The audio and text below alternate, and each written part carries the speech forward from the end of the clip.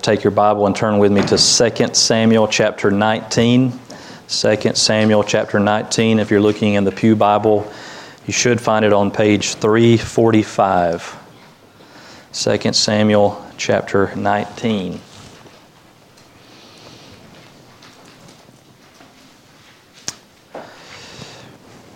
If you have ever broken a bone or suffered any kind of injury or had surgery or anything like that, you know how important it is that you give your body time to recover from that. When your body is healing, it is often more susceptible to further injury, so the doctor will often advise you about certain precautions you should take, like he may tell you not to lift more than a certain amount of weight or not to move a certain way, and all that's for the sake of healing and recovery. At this point in the story of 2 Samuel, the nation of Israel has just endured a traumatic injury, so to speak.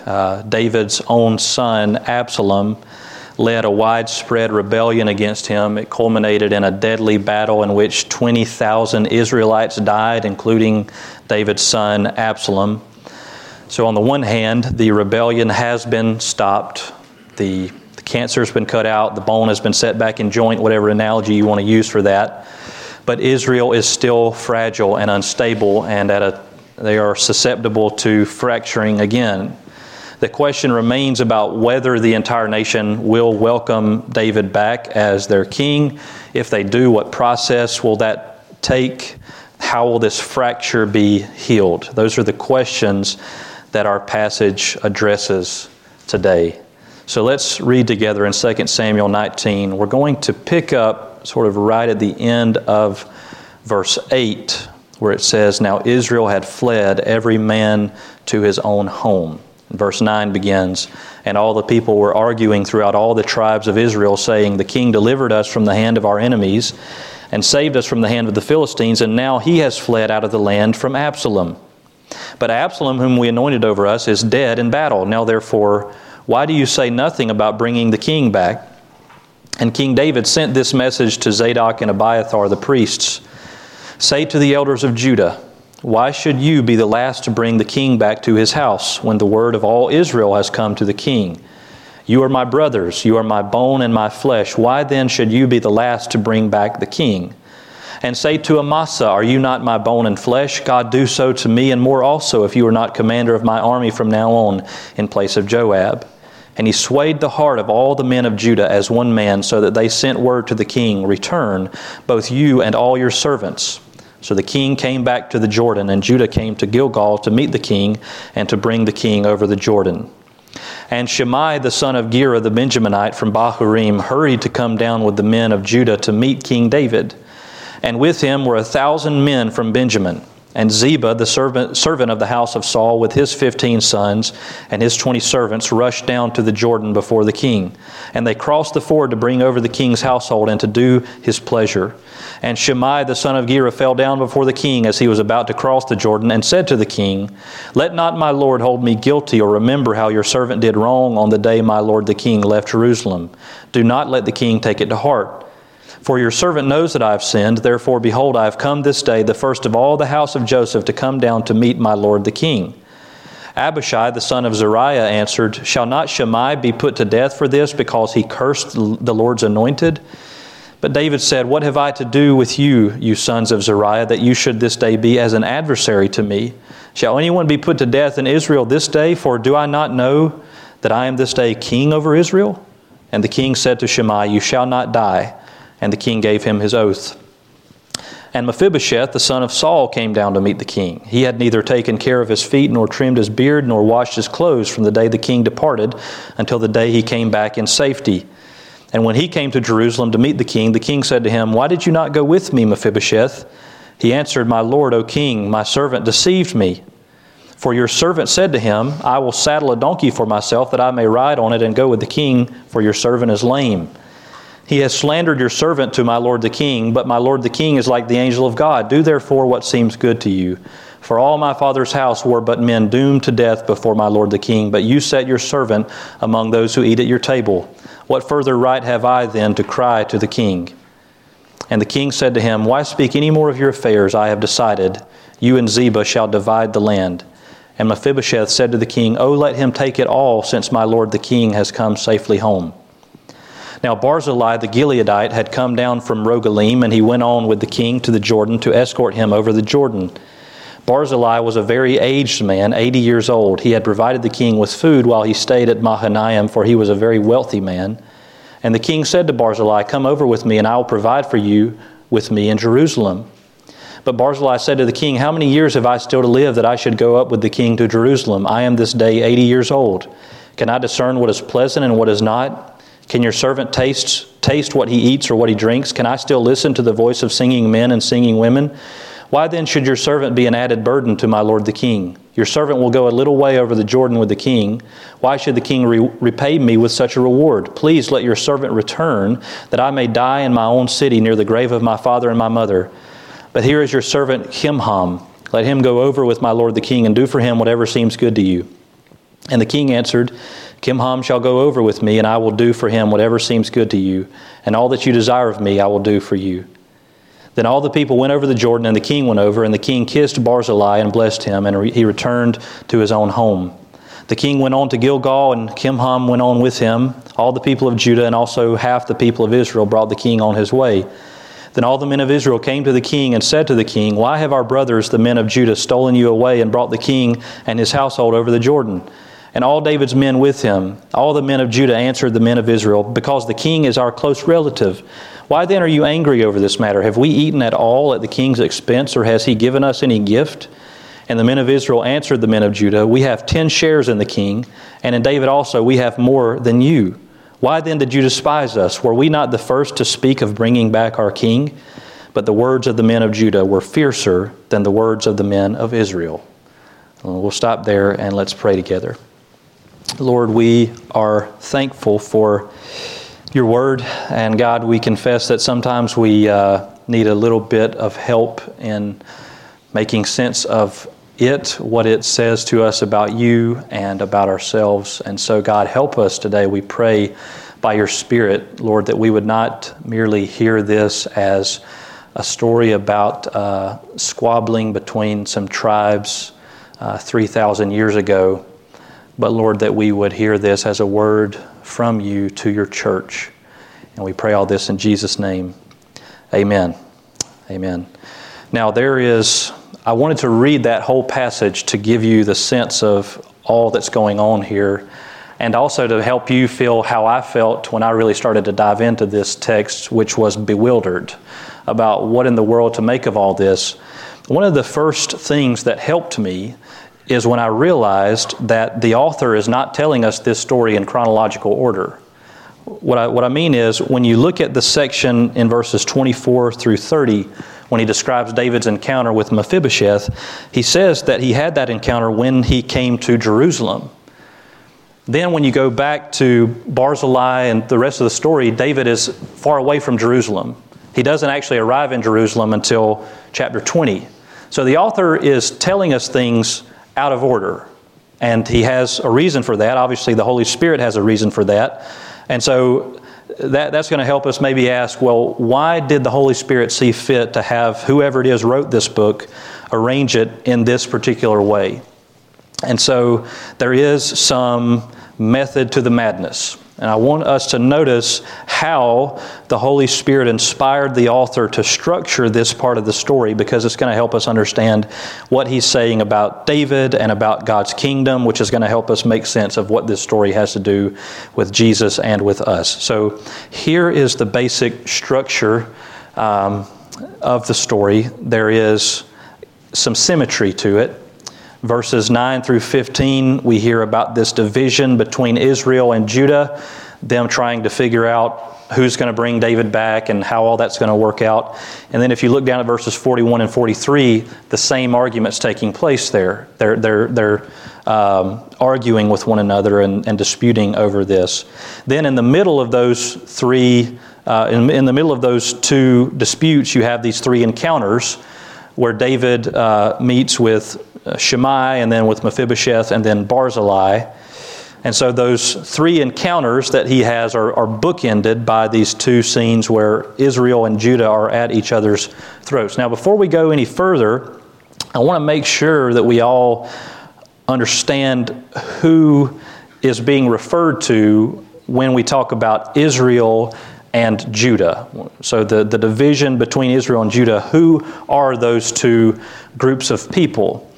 Well, in the Old Testament, the nation of Israel was made up of 12 distinct tribes. One of those tribes was called Judah. That's the tribe from which David came. So David, those are his relatives. That's his family. He's from the tribe of Judah. So here there is a division between that one tribe, Judah, and the other 11. So in this passage, when it refers to Judah, it's referring to that one tribe, the tribe of David. And when it refers to Israel, it's referring to the other 11 tribes besides Judah. Verse 9 says that all the people were arguing throughout all the tribes of Israel. That's a good way to introduce the story. They're arguing, and the dispute was about whether they were going to restore David as king now that Absalom is dead. They say, listen, David is the one who delivered us from the hand of our enemies. He saved us from the Philistines, but now he has fled from Absalom. But now Absalom's dead, so what do we do? David specifically sends word to the leaders of the tribe of Judah. Notice verse 12. This is David speaking to the leaders of Judah. He says, "You are my brothers, you are my bone and my flesh." So remember, David is from the tribe of Judah. "You are my brothers, you are my bone and my flesh. Why then should you be the last to bring back the king?"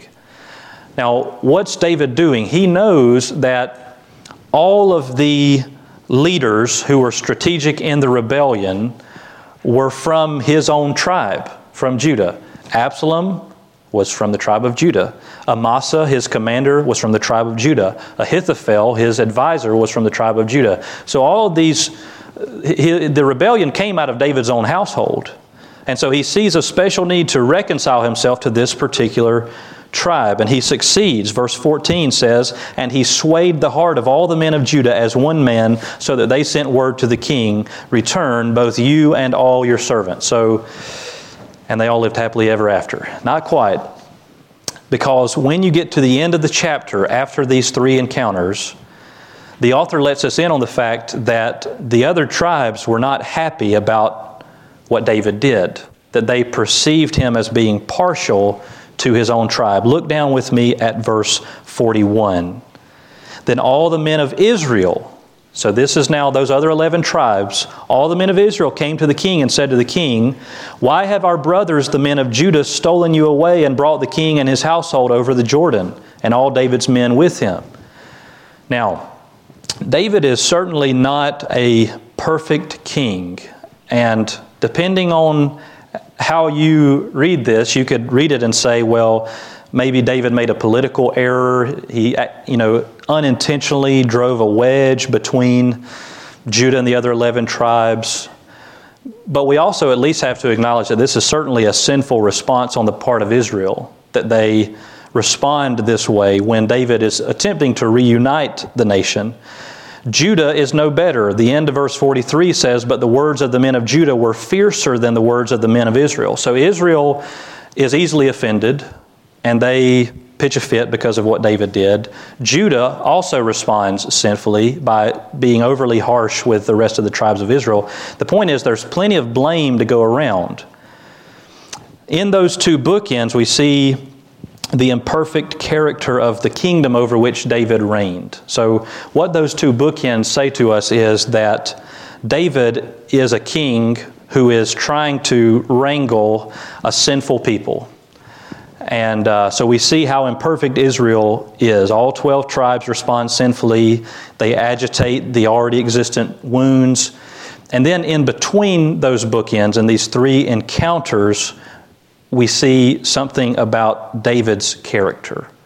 So I want us now, we've seen Israel and Judah respond sinfully to David's attempts to reconcile and reunite the nation. And now let's look at those three encounters in between and see what we can detect about David's character. So with each of these, I'm going to give us kind of one phrase to summarize what the author is showing us about David's character. So the first encounter is with a man named Shimei. We see that in verses 16 through 23. And in this scene between David and Shimei, we see David act with insincere mercy.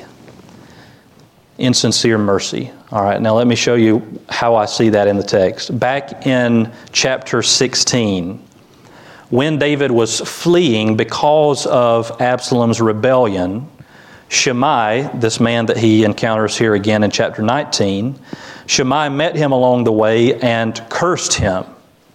And it wasn't just like an easy curse, if there is such a thing. It wasn't I curse you, David. He unleashed this torrent. He's calling down curses from heaven against David. Here in chapter 19, Shimei comes to David as he's coming back over the Jordan River, back into the promised land, and he asks forgiveness. Look at the middle of verse 18. Middle of verse 18. And Shimei the son of Gera fell down before the king as he was about to cross the Jordan, and said to the king, "Let not my lord hold me guilty, or remember how your servant did wrong on the day my lord the king left Jerusalem. Do not let the king take it to heart." That sounds good, right? He even says at the beginning of verse 20, "For your servant knows that I have sinned." So far, everything Shimei says sounds good. Please don't hold me guilty. Please don't remember how I did wrong to you on the day when you left Jerusalem. Don't take it to heart, for your servant knows that I have sinned. But then we catch a whiff of something foul in Shimei's words. Look at the middle of verse 20. He keeps talking. He doesn't stop. "Therefore, behold, I have come this day, the first of all the house of Joseph, to come down to meet my lord the king." Now, when he says the first of all the house of Joseph, he's referring to the other 11 tribes besides Judah. He's saying to David, look, I want you to notice that I'm the first of any of those other people to come down and meet you. So as soon as he points that out, we still don't quite know what to make of Shimei, but there's reason to doubt the purity of his motives. Because on the one hand, he's saying, I'm sorry, please don't hold me guilty, I have sinned against you. And on the other hand, he's following that up with, now, when you get back to Jerusalem and you're needing advisors and people, just remember that I was the first one to come to you on this day. So how sincerely can David take Shimei's seeming repentance when he immediately follows it up with a not-so-veiled request for special treatment? He's asking David for a job. So this is a man motivated more by politics than by genuine repentance. Nevertheless, look at verse 23. And the king said to Shimei, "You shall not die," and the king gave him his oath. Now, I titled this scene, Insincere Mercy, and you might be thinking, Matt, it seems like you should have called this insincere repentance or insincere confession, because Shimei is the one who is insincere. But David is not entirely sincere either. And how do I know that? Because of something that happens later. So you can write this down if you want and go look at it some other time. 1 Kings chapter 2.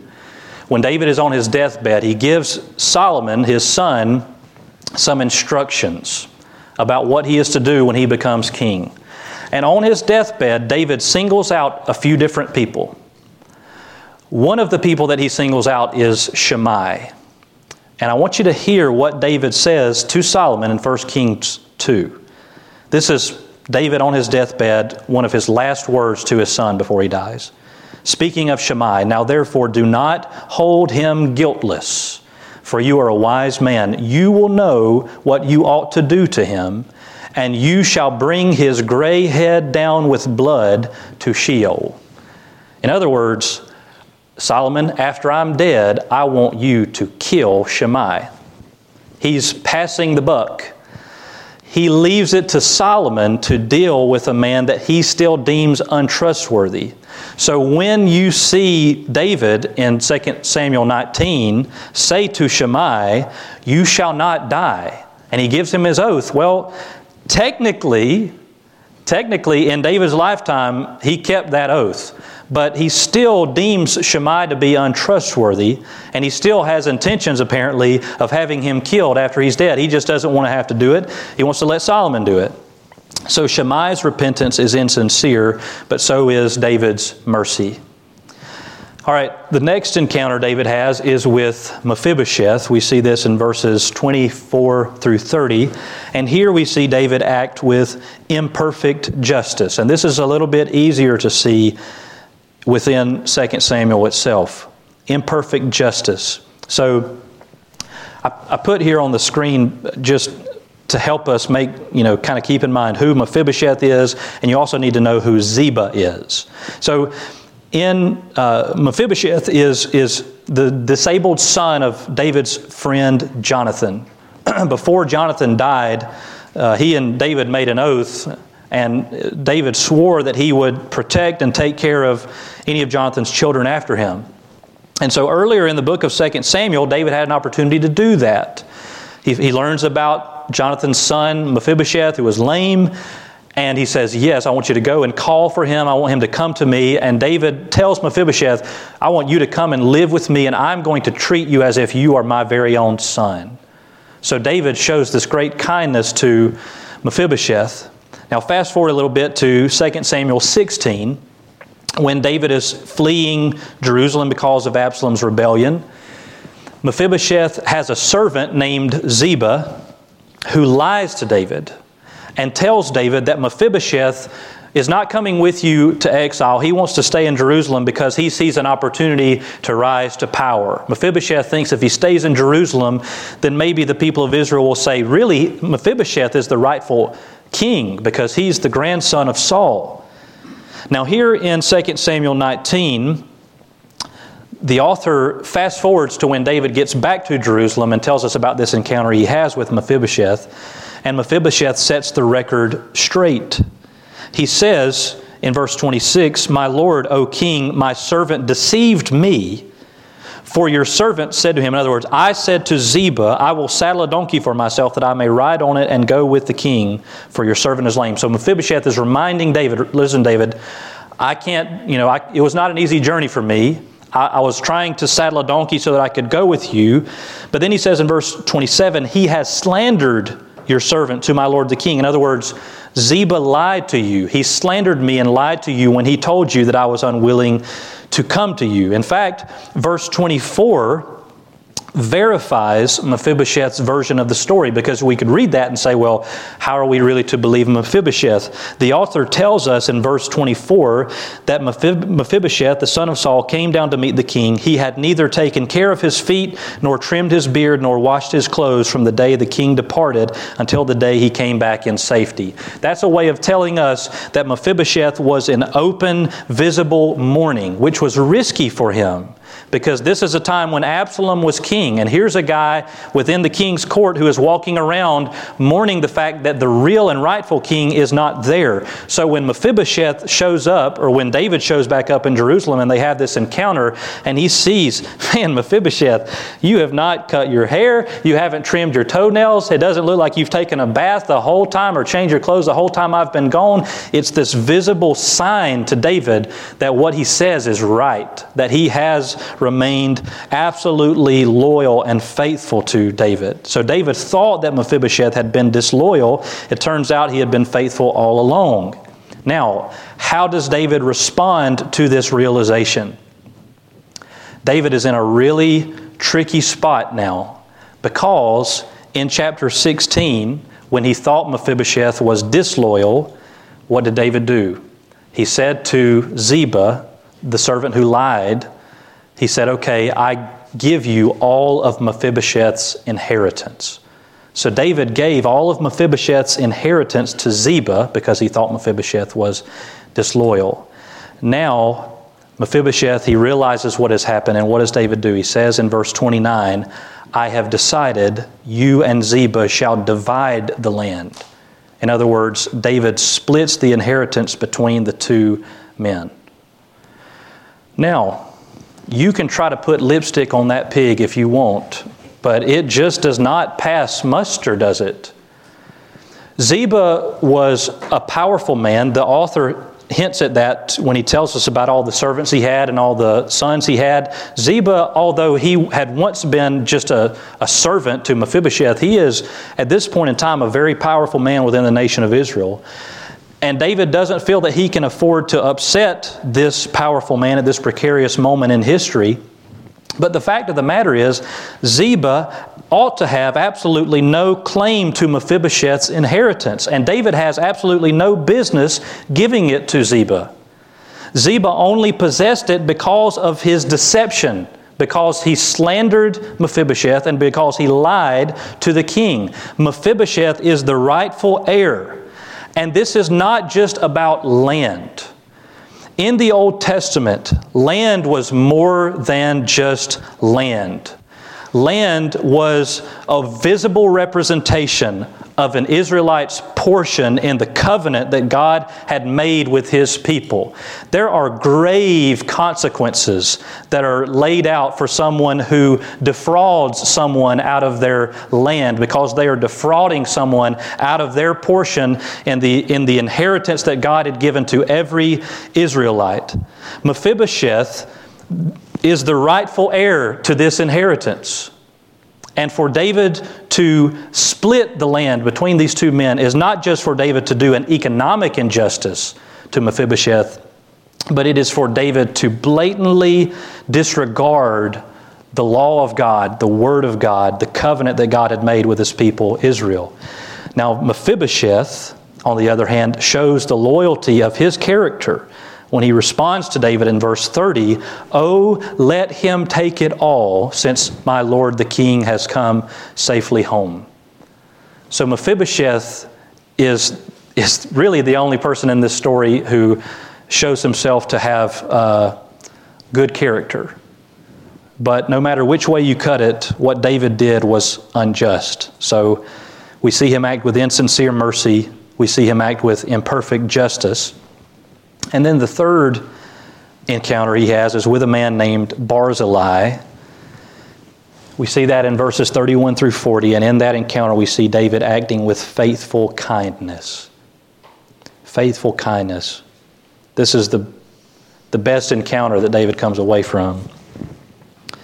So before the showdown between David's men and Absalom's army, Barzillai showed kindness to David by sustaining him. He sent supplies to refresh David and his men. Now in chapter 19, David has an opportunity to return his kindness, and so he invites Barzillai to return with me to Jerusalem, and you can live with me. And basically, it's a golden ticket to live in the king's house and eat the king's food the rest of your life. Barzillai politely declines. I mean, basically his reasoning is, I'm an old man. I don't really want to go that far when I'm not going to be able to enjoy it very long anyways. I'd rather just go home and die in peace in my own home. But he says instead, would you take Kimham, who is Barzillai's son? So Barzillai's son is going to go in his place to go and live with David and be treated as if he were David's own son. Again, in 1 Kings 2, Barzillai is one of the men that David singles out when he's giving instructions to Solomon. And he tells Solomon to deal loyally with the sons of Barzillai the Gileadite and let them be among those who eat at your table. For with such loyalty they met me when I fled from Absalom your brother. In other words, David, after he dies, he wants Solomon to kill Shimei because he was unwilling to do that while he was alive. On the other hand, he wants Solomon to show kindness and to deal loyally with Barzillai's sons because he wants this kindness to go on even after he's dead. So the picture, when you kind of put all these puzzle pieces together, the picture you get both of Israel and of David is a mixed bag. On the one hand, the nation seems ready to welcome David back as their king. On the other hand, they bicker about how to do it, and they speak harshly to one another. And the divisions that we see in chapter 19 here are never fully going to be healed. There is a fracture that has taken place here that is never going to be put back together until the Messiah comes. So on the one hand, the nation seems ready to welcome David back as their king. On the other hand, they bicker about how to do it. And then as for David, on the one hand, he acts with mercy, but it's insincere mercy. He acts with imperfect justice. He's kind of trying to make everybody happy, and he ends up displeasing God. And he also acts with faithful kindness, not only in this moment, but also even after he's dead. He's ensuring that Barzillai's family is going to be taken care of and dealt loyally with. And so the picture then is you have Israel, who is a flawed kingdom with a flawed king. How in the world does that relate to us? Because again, we could look at this and say, okay, yeah, all these people were messed up. You know, they did some good things, but they also did some awful things. How does that relate to us? The answer is that in the Old Testament, the nation of Israel is the visible representation of the people of God. Not everyone in Israel is really born again. But the nation of Israel is the visible representation of God's people. In the New Testament era, the visible representation of God's people is not a specific nation or ethnic group, it is the church. And again, not everyone who is in the church is necessarily born again. Just because someone is a member of a church or an attender at a church doesn't mean that they are necessarily born again, but the church is the visible representation of the kingdom of God, of the people of God in the era of the New Testament. So in 2 Samuel 19, Israel was still awaiting the arrival of God's perfect king. From our vantage point in history, that king has come. His name is Jesus, but his church is still imperfect. So Old Testament Israel was a flawed kingdom with a flawed king. The New Testament church is a flawed people with flawed leaders, but a flawless king. We have a perfect king, and yet we are still an imperfect people. Now, we could kind of walk away and say, okay, well, that's good. There's our application. But I don't want us to kind of walk away and just say, okay, well, we're imperfect. Because sometimes when we use that word, we're imperfect, we sort of treat that as a license to sin. We say, well, we're imperfect, and we're going to be imperfect until Jesus comes back. So we just kind of shrug and say, well, oh well. But as God's people, He calls us to reflect His holy character. He calls us to depict His faithfulness, His loyalty, His holiness, His kindness to the world around us. And so I want us to think of these different encounters, these different scenes here in 2 Samuel 19, and to see what are some ways we might be encouraged and warned about how God expects His people to live in the world. I've got 4 suggestions for us. So first, God's people should be unconcerned with prominence. God's people should be unconcerned with prominence. That was Shammai's problem, wasn't it? He was more concerned with having his proper place than in truly loving David or loving the Lord. He wanted to get his. Unfortunately, there are still Shammais in the church today. God warns us about them. 3 John describes this person in the church named Diotrephes. He says, I have written something to the church, but Diotrephes, who likes to put himself first, does not acknowledge our authority. So, because of his desire for prominence, because, as he puts it, he likes to put himself first, Diotrephes refused to listen to those who are preaching God's Word. He wanted to maintain the influence for himself. He wanted to be prominent, just like Shammai did. And so let us all be warned by Diotrephes and by Shammai that God expects His people to be more concerned with repentance than with prominence. Second, God's people should be content with their inheritance in Christ. God's people should be content with their inheritance in Christ. Ziba robbed Mephibosheth of what rightly belonged to him, and David failed to do what was just. Here's the good news for us. If you are in Christ, you have a better inheritance than Mephibosheth, and you have a better king than David. 1 Peter 1 describes our inheritance. Blessed be the Lord, blessed be the God and Father of our Lord Jesus Christ. According to His great mercy, He has caused us to be born again to a living hope through the resurrection of Jesus Christ from the dead, to an inheritance that is imperishable, undefiled, and unfading, kept in heaven for you. So if you've been born again to a living hope through the resurrection of Jesus Christ from the dead, then you've been born again to an inheritance. That means that you are in the family of God, and God intends to give you an inheritance that is imperishable, undefiled, and unfading, kept in heaven for you. There are no Zebas who can sneak in and steal it, whether by deception or any other means. Our eternal inheritance is imperishable and kept in heaven for us. And so because of that, we can have the same kind of contentment as Mephibosheth. In fact, we should be even more content than Mephibosheth, who said, "Oh, let him take it all, since my Lord the King has come safely home." If Ziba wants to try to rob me of my earthly inheritance, he can have it, because David is the king. And we should be able to say, there is no one who can rob us of our eternal inheritance. And so we're going to rejoice and be content because Jesus is king. You can have all this world, but give me Jesus. So God's people should be unconcerned with prominence, content with their inheritance in Christ. Third, God's people should be zealous for tangible, sacrificial kindness. We should be zealous for tangible, sacrificial kindness. We see that in this encounter between David and Barzillai. Barzillai is a man who stood by David when it was unpopular, when it was downright risky. Everyone else around him were siding with Absalom, but Barzillai knew David is the Lord's anointed. And so at great risk to himself and at great expense to himself, he showed kindness to David, and he stood by him and was loyal to him. David now returns that kindness to him, even ensuring that it extends beyond his lifetime. And if that kind of tangible kindness characterized Barzillai and David, how much more should it be? How much more should it characterize the Church of Jesus Christ? The greatest gift has been given for us. The greatest sacrifice has been made for our sake. So how then can we not be exceedingly kind to one another and to the world around us?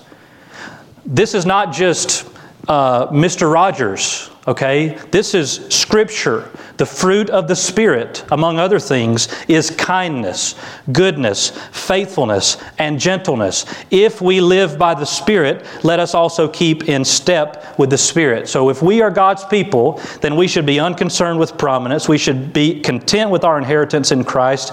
We should be zealous for tangible, sacrificial kindness, which means we don't just sit around and wait for it to fall in our lap, but we go looking for it. And then fourth, God's people should be eager to maintain Spirit-filled unity. God's people should be eager to maintain Spirit-filled unity. One truth that we can see in 2 Samuel 19 is how ugly it is and how dishonoring to God it is when God's people are divided against one another. And the New Testament speaks even more clearly and repeatedly about the goodness of Christ-centered, Spirit-filled unity and about the destruction that comes from sinful divisiveness. Ephesians 4 says that divisiveness in the church grieves the Holy Spirit.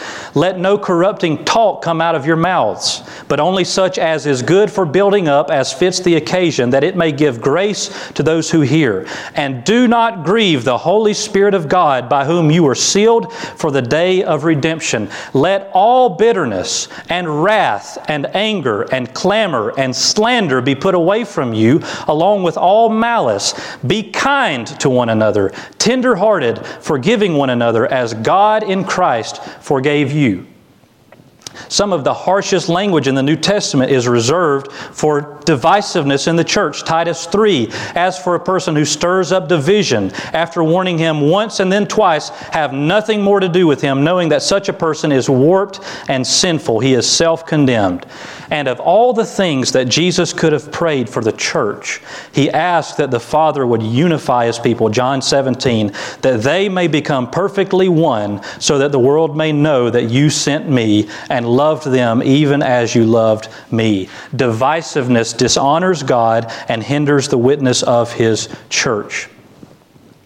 And so for Christ's sake, may God so fill us with His Spirit that we will, as Paul says in Ephesians 4, walk in a manner worthy of the calling to which we have been called, with all humility and gentleness, with patience, bearing with one another in love, eager to maintain the unity of the Spirit in the bond of peace. We're going to sing a hymn of invitation in just a moment. This is our opportunity to respond to God's Word. Paul told the Corinthians that the things God had said in the past were not just for our ancestors. He was talking about the Old Testament. He said these are for us, that God is warning us. And so when we read the Old Testament and we see how sinful Israel was and we see how sinful their king was, we're reminded that we have a perfect king, unlike Israel, one who laid down his own life, one who was absolutely sinless, who laid down his own life in our place, and whom God raised from the dead so that we can have a guarantee that if we trust in Him, He will pardon and forgive us. And yet we also are warned about the dangers of continuing and abiding in sinfulness. And so this is our opportunity to respond to God's Word by looking to Christ, the author and perfecter of our faith, by seeing the abundance of His mercy for us, and also by hating our sin and repenting of it and confessing it openly to Him. So let's do that now. Lord, we thank You for Your holiness and Your mercy. God, we thank You, Lord, that You have in Your wisdom sent us a perfect King. In Your goodness that You have made a way for us to be reconciled to You. And God, that You call us to be Your ambassadors here in the world, that You have left us here, God, so that we will know and that the world will know that You love us and that You sent Your Son for us. God, I pray that You would help each one of us right now in this moment, Lord, not to be thinking about anyone else's sin but our own. Not to be thinking about anyone else's righteousness but Christ's. And God, that we would come to You, as Paul says, in humility. Lord, that we would be eager to confess our sin to You and to find mercy and holiness in You. And we pray all this in the mighty name of Jesus. Amen. Let's stand and sing together. Number 2.